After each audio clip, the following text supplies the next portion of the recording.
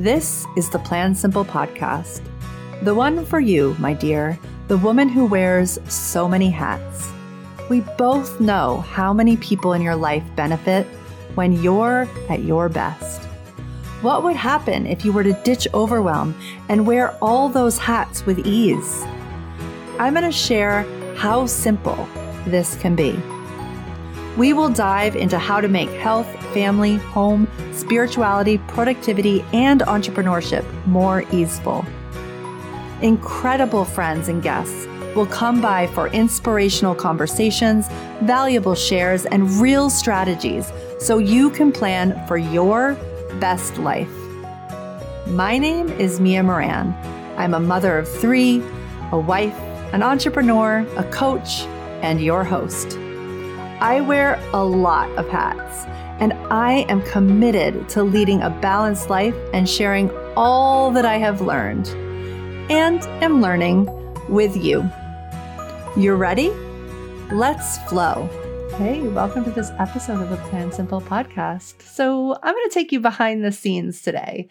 I wanted to hop on and talk about what I'm just thinking about in general around meal planning now. And this is mostly my experience, just pulling back the curtain to what's going on in my brain right now around food and meal planning. But one of the things I'm going to share with you 5 ideas that I'm thinking a lot about. And one of them came straight from a Flow 365er. And I'm so excited to share this with you. It's going to be, I think it's a hack that you're going to want to take with you and implement yourself. So I've been thinking a lot about this for a number of reasons. You know, they all sort of stacked on to be like, oh my gosh, I need to press record on this episode. So the first one was I got an email the other day from someone who just purchased Plan Simple Meals. And to be honest, sometimes I forget that I wrote that book. I love it. I love everything. I stand for everything that's in it. And it was 9 years ago, probably at this time, 10 years ago, all the pictures in there of my kids when they were, school aged. I think my one who's now in high school was probably 4 and all the pictures in that book. And it was just a different vibe. So I've been thinking a lot about the difference between then and now. And I'll get more into that in a minute because there's so much that's from there that we had set up that, oh my gosh, it paved the way for so many wins in our life, even in really hard moments. And so I'll talk through a little bit of that today. So that happened.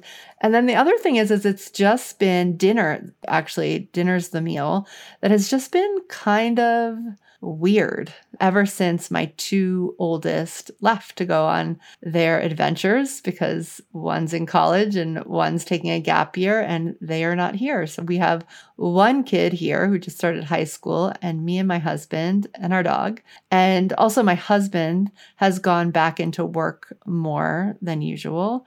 And it's just really different. You would have thought that that would have made everything easier, but at this weird level, kind of made things harder. And it just got me thinking that it's not that the actual circumstance is hard, the actual circumstance, it's actually way easier technically to make dinner and all food now than it was 5 months ago. And it also feels harder because it was a big change that happened, right? Our house greatly shifted in its vibration in the past 5 months now that there's 3 of us. So I've just been thinking a lot about that. So that brings me to the first idea I wanted to share with you, which is just the idea of embracing a new phase. And I'm asking myself a lot right now, especially around mealtime. I mean, really around all areas of my life, but we're going to focus this on mealtime. It's just, I've been asking myself, and really specifically around dinner, what needs to change? Like what's ready to change, especially from the time that I wrote everything that's in Plan Simple Meals. And that's honestly the stories that I explain in there are how we lived through high school when all 3 kids were here. That was how they encountered food. It stayed pretty similar in that way for all that time. We started eating way more food, which I'll get to as well, but we ate in that way. And then the other question I've been asking, and this really got given to me by my daughter who's home, is what is beautiful and worth keeping about how it's been, right? So what's worth changing and what's really quite beautiful about what we've created and worth holding on to. So we're not eating the quantity that we were eating. That's definitely a big thing that's changed. I guess 2 leaving, maybe 1, they're both athletes. One was a guy athlete. Also, one of my kids who's gone is the one who had very severe food allergies and ate a lot of protein. The other one was a vegetarian and he was also an athlete. And so it's just different. It's really, really different. And I'm the only one right now who has any sort of dietary restrictions. The 2 that are here would be happy eating really anything, which is interesting because you'd think that that would be easier, but it's making it harder for me to make my choices. Another thing that's changing is the timing is just different. A little of that is just landing in the fall. So if you're like listening to this and you're like, I'm in the same situation I've been for a couple of years, maybe kids are home, maybe kids are long gone, but the timing can change even season to season. And so part of that was just going from summer to fall, and the daughter who was home having different activities, my husband who's home having a different work schedule. He had been home because of the pandemic, working from home for a few years. So it's just different. And I started asking myself some big questions, often spurred by my own listening to books and podcasts, because I'm a pretty perpetual learner. And I think it was Corinne Crabtree, whose work on food I really appreciate and refer people to her all the time. And she shared that her and her family don't eat the same meals. She has a certain way she likes to eat. Her spouse has a certain way he likes to eat. And they have a son who has certain pickiness in what he needs to eat. And it's just not the same. So they sit and enjoy meals together, but it hasn't, and her child is an adult child, by the way. So it hasn't mattered that it's the same. And so this really got me thinking, because in the days of Plan Simple Meals, when my kids were little, the fact that we were eating the same, I felt was very, very important. I have 3 eaters who are very adventurous, and that dinner of eating the same thing and sitting down together, I think it's really what made that happen without me ever having to open my mouth about what we were eating. And so in that phase, it was really important. And I've been wondering whether it's important in this phase. And the second thing I'm thinking about, you'll hear why. And I've also been thinking a lot about like what food we need now, because we were definitely in the sort of like Costco mode for the past few years, having these athletes always going to these races that sometimes lasted all day. And I became really good at understanding like what places like Costco had to offer. And it's where we learned how to get like that we could get great quinoa and hemp, which is a plant-based protein. And I just figured out all the great things that Costco had.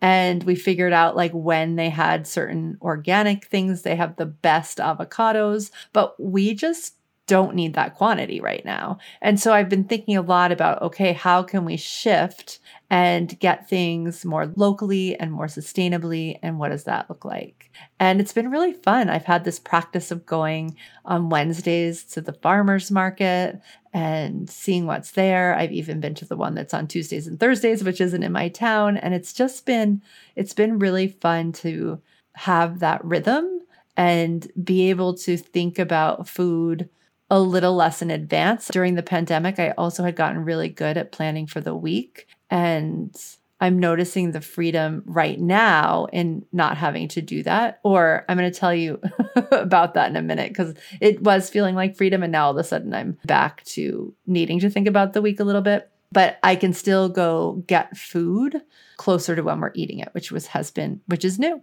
which is just a different thing. I've also been doing a lot of walking to get food instead of driving to get food, which because I don't need to get as big of a thing, it's like I can just throw on a backpack and go walk, which has been a really nice way to move.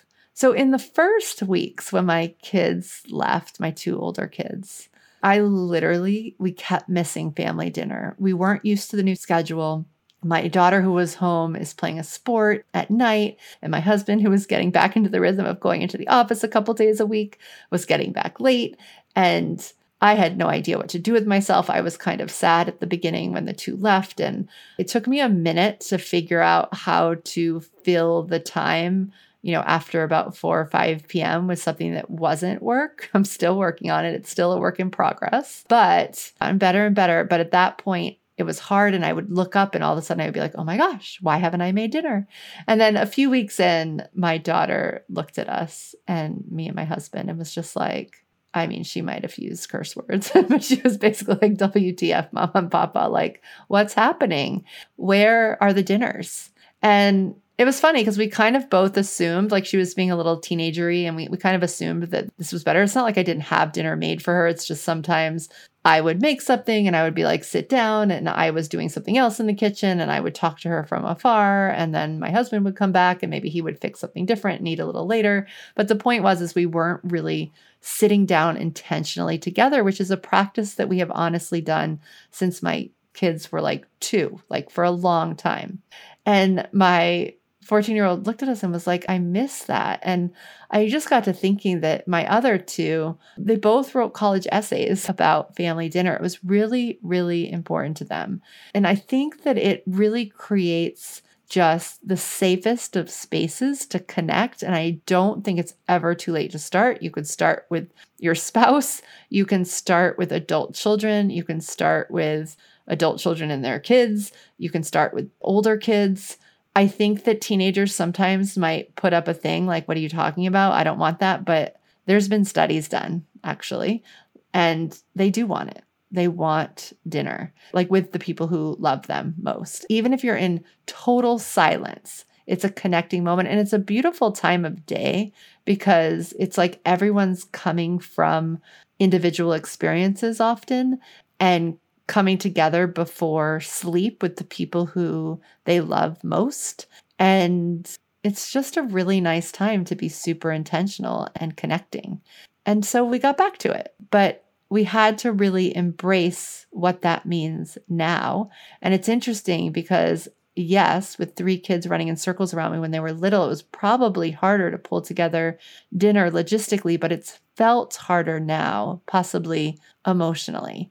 And so now we've been talking a lot about that, and it's been great. And I'm so glad we got it back. And I'm so glad my daughter spoke up about how that was not a change she was willing to have. And so now I find myself fighting for it too. So we're still defining our new phase. You know, we're working on all the things. Lunch is still working the way it's worked forever. I actually genuinely enjoy packing my kids great lunches. So I'm still doing that for my daughter, even though she totally could do it. It's just like my little gift to her every morning, and I love that. And she generally comes down and gets fruit or a smoothie, or sometimes, you know, my husband or I will make her something special on different moments in the morning. But we figure it out. Like the morning, we're all together, but a little bit more in passing and trying to get out the door, if you know what I mean. And it's beautiful. It's beautiful to figure out the new phase. Still working on the quantity of food. I really don't want to waste food. So that's the next thing in embracing this new phase is how do we not waste food? Because we're still understanding the quantity situation. All right. So the second thing I'm thinking about is that my health is really number one for me, again, I would say. So this is the beginning of the story. This is the beginning of me switching from owning a design firm to coming into the coaching space is when I decided that I needed to change my food and my health. And that was 14 years ago. And, you know, I've never looked back, and things coasted for many years there. I mean, I haven't had gluten or dairy since the time of that change. I gave up alcohol a few years ago, and it's been okay. And yet, right now, it's feeling like I'm ready to support myself in a different way. Another reason that I think probably I've been ready to support myself in this new way for a couple of years now, but my middle daughter had a hard time during the pandemic, and food was a really big part of that. And like, I'm conscious right now of how she so beautifully moved through and healed her relationship with food. And I got really nervous that I don't even know what I got nervous about, but I internalized it in a different way and didn't move as fast as she was moving. By the way, she's like my teacher. You know, I feel like each kid comes with what they need to give you. And each of my kids has a very specific thing. My youngest who's here is like my lookalike. And so I feel like she acts like I would have acted with different conditioning. And my middle one is the one who goes through a lot of hard things that I need to see. And she comes out like she processes stuff very much out loud in a raw way, which is beautiful and sometimes hard to parent. And then she comes out with this big smile. And what I've learned is that I'm not always there with her. Like I haven't always processed it in the same way. And I think that that's true about food. So I've been shy around really stepping into what I've really been craving to step into about my health. And it feels so nuanced that it also feels weird to share out loud. Like when people look at me, they're like, you're already so healthy. Like, isn't that what else like could you do? But there's just this like little piece that wants to shift. And I've been doing, you guys have met a few times actually on the podcast, but also if you come to any of our events. But as part of Flow 365, we have a couple teachers who teach alongside me. And one of them is Julie Hannon, who is a shamanic healer. I call her my shaman. She calls herself a shamanic healer. And she leads these beautiful meditations in Flow every month and really helps us all connect to sort of the energy outside of ourselves, and just really helps bend time for everybody who's in Flow, because we're there to really figure out time. But I've been diving deep into her work with her. And so I've been doing her medicine wheel, which is a 4-day weekend experience where you go around the shamanic medicine wheel. And so I've been around half of it, and I have 2 more weekends to go. And the last weekend, so much shifted. And she offered that now our bodies might want to catch up. And something about that was just so profound to me. And I was like, oh yeah, like my body like really wants to catch up to all like this work and all the sort of mindset and soul work I've done over the past 4 years. And so I feel like finally, almost from the place of like deepest love for my future self, I just feel on this mission to follow through for my health in a different way. And I know that in doing this, I will shift some of the perimenopause symptoms that I'm seeing that are all over the place, from like hot flashes to just heavy bleeding to weird leg and knee pain to cramping that's unbearable. Like I literally sometimes am like, okay, there's this one day a month where I should just stay in bed. And it also really supports my work and my relationships, which is so cool. Like I can see how food is so much bigger than my body. It's my body supporting all these other parts of my life and my energy. So that's really exciting. And the way that I personally am navigating this is that Julie's teacher, when she became a shaman, was someone named Alberto, I'm going to pronounce his name wrong, Vilaldo. I think that's how you pronounce it. And he wrote a book called Grow a New Body, How Spirit and Power Plant Nutrients Can Transform Your Health. And it takes some of the stuff I've been doing for the past couple of years with like Tess. It's very similar, but it takes it sort of to the next level for me. And I'm so excited. And the other thing about it is it's a lot. The book it's a lot of work, and it's a lot to take in and follow through on. There's a huge supplement component. And because I feel like my energy has shifted, I can see how kind I'm being to myself, even in putting my health first, and how I'm taking it at a pace which makes sense in all aspects of my life right now. And I'm really kind of proud of myself for that, because there would have been a time when I would have had to like go all in and do all the things. And I'm not sure that I would have made it past week 1. So I'm slowly taking in all the supplements. Like I think I started with 3 the first week and I added 3 the second week. I mean, literally, you all, it gets to a series of like, I don't know, 12 or 14. So I'm doing that slowly, and I'm slowly getting to the place of the foods. And then I will do the 3-week protocol that it suggests, but I'm like easing myself there, and I already feel the effects, and it's so cool.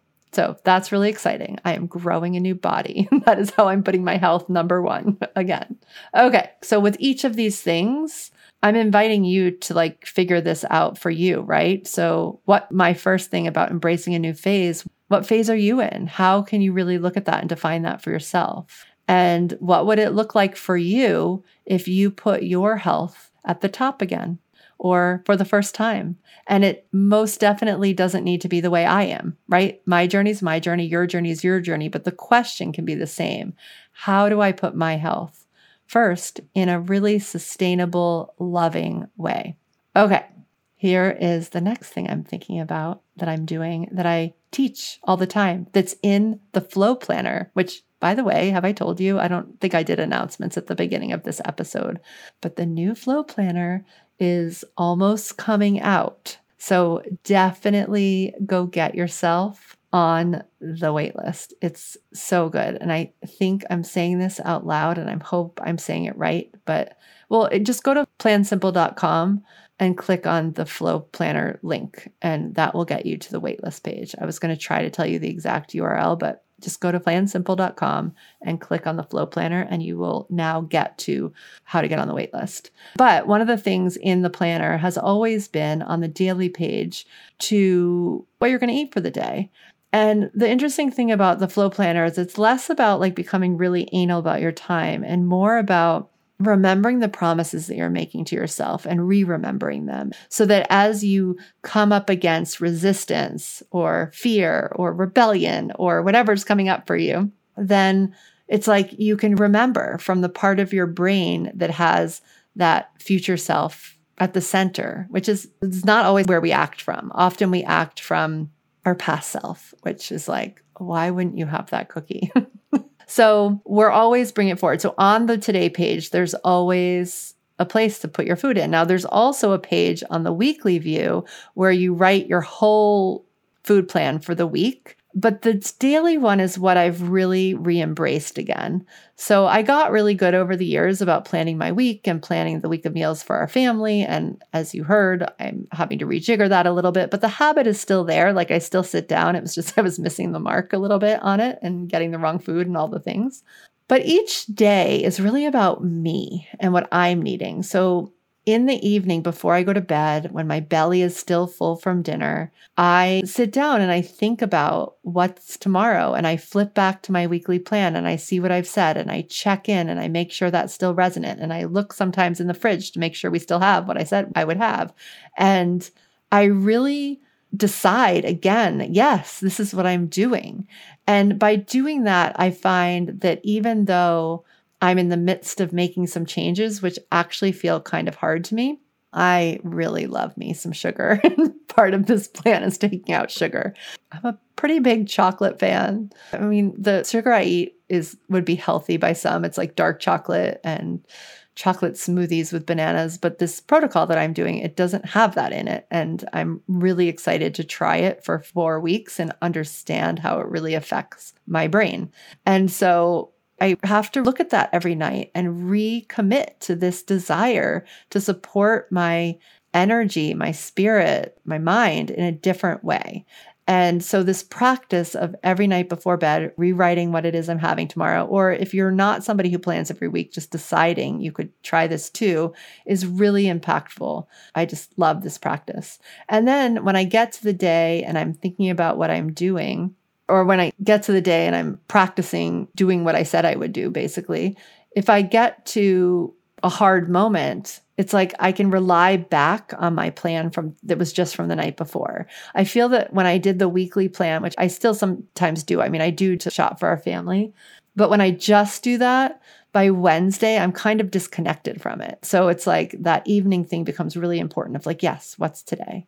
What's today? And it really grounds me in what I want for myself. And because I'm doing this in the Flow Planner or on one of our Today pages, which by the way, you can download on our site. If you don't have that, you just go to the free course, and part of the free course and ebook is the Today page. But if I put it there, I'm also looking at the whole framework of my day, and it just helps me be more grounded and more aligned with the day that's about to happen before I go to sleep. So it's almost like I can integrate it in my sleep. And then when I wake up, I'm more likely to, I'm going to say a pun, go with the flow, as I would say. All right. So that is the third thing, right? So planning my food each evening before the next day. This is something that has been part of the system, been part of my life for a while, but I'm experiencing it at a new level. And it's probably because I'm actually like doing it every day. It's like, it's become a really important practice in changing my health again. By the way, this is the thing I did 14 years ago before the flow planning method was a thing. This was the first thing I started with, was deciding what I was going to eat the next day. And as you might know from my story, it was kind of the same for a couple months there. But this practice really helped me at that point where the change was like so huge. All right.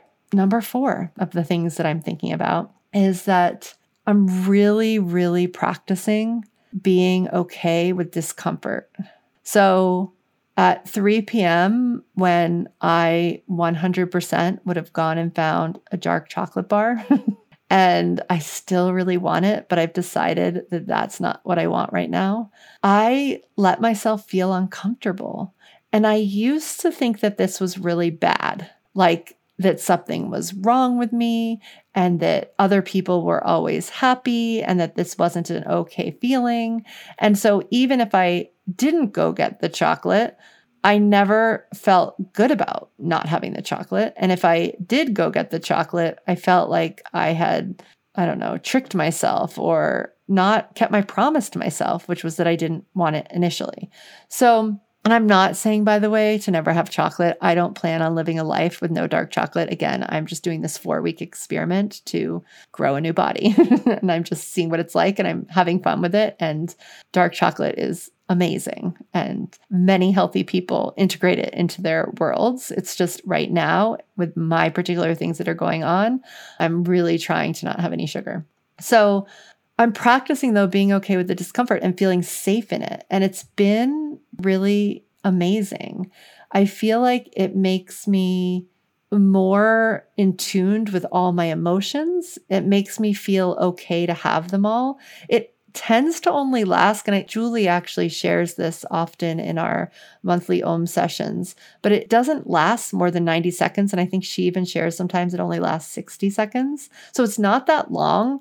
It can feel long, which is an interesting thing about time, but it's not actually that long.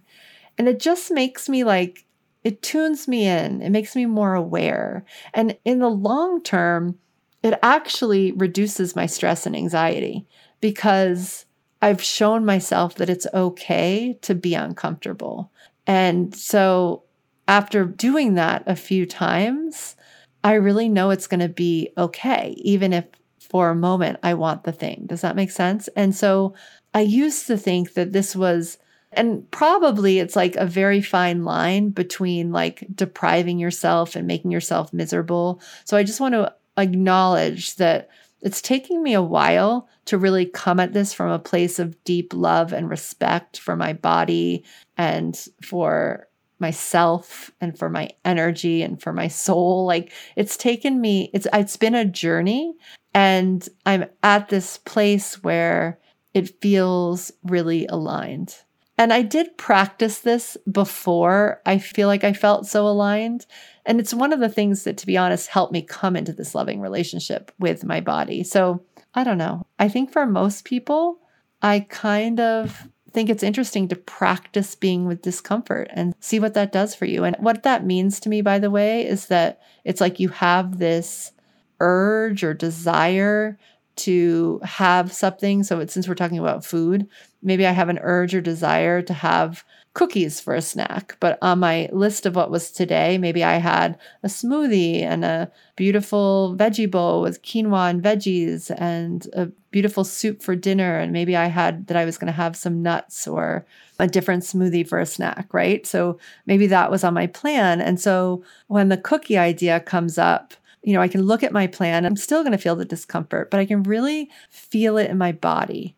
That's what it means to feel it. Like I can feel it in my body and I become really aware of it. And in the past, what would have happened is I would have felt this like tinge of it and I would have run for the cookie. But this is really allowing myself to feel it. And that's where the 60 to 90 seconds comes in. And then it passes. And very often after it passes, something way more creative comes into my head of what's really going on and what I really need, right? So sometimes, if I'm having the cookie because something's really annoyed me, I can call and process something that happened with a friend or a coach. If it's because I'm really sad, I can go cry, right? And so it's like I can actually process the emotion that's under that urge, that's under the discomfort. Does that make sense? And that has been, oh my gosh, so hugely helpful. And it's a practice. It's like a practice that I'm still practicing. I don't feel like it will probably ever be an end destination because I feel like there's always the next level.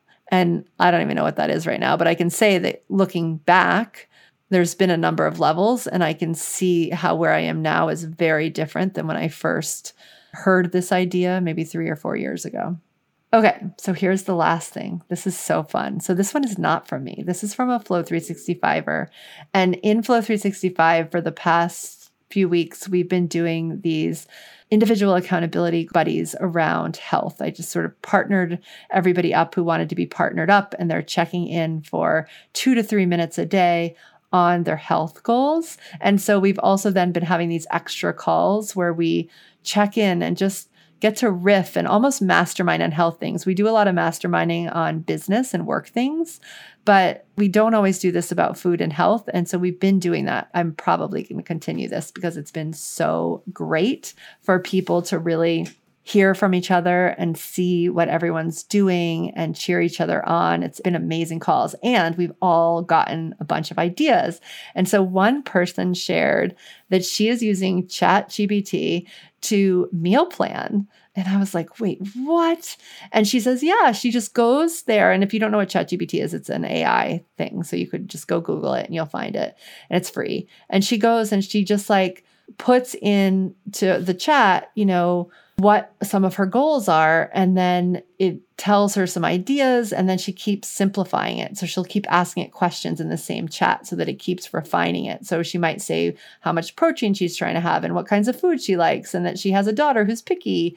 And she just keeps getting really good response. And then when something's off, she'll say, no, like more like this and less like that. And then it will give her another idea. And then she asked at one point for a menu with a limited set of ingredients because she was trying to just simplify what she was bringing in her house and streamline her grocery bill and things like that.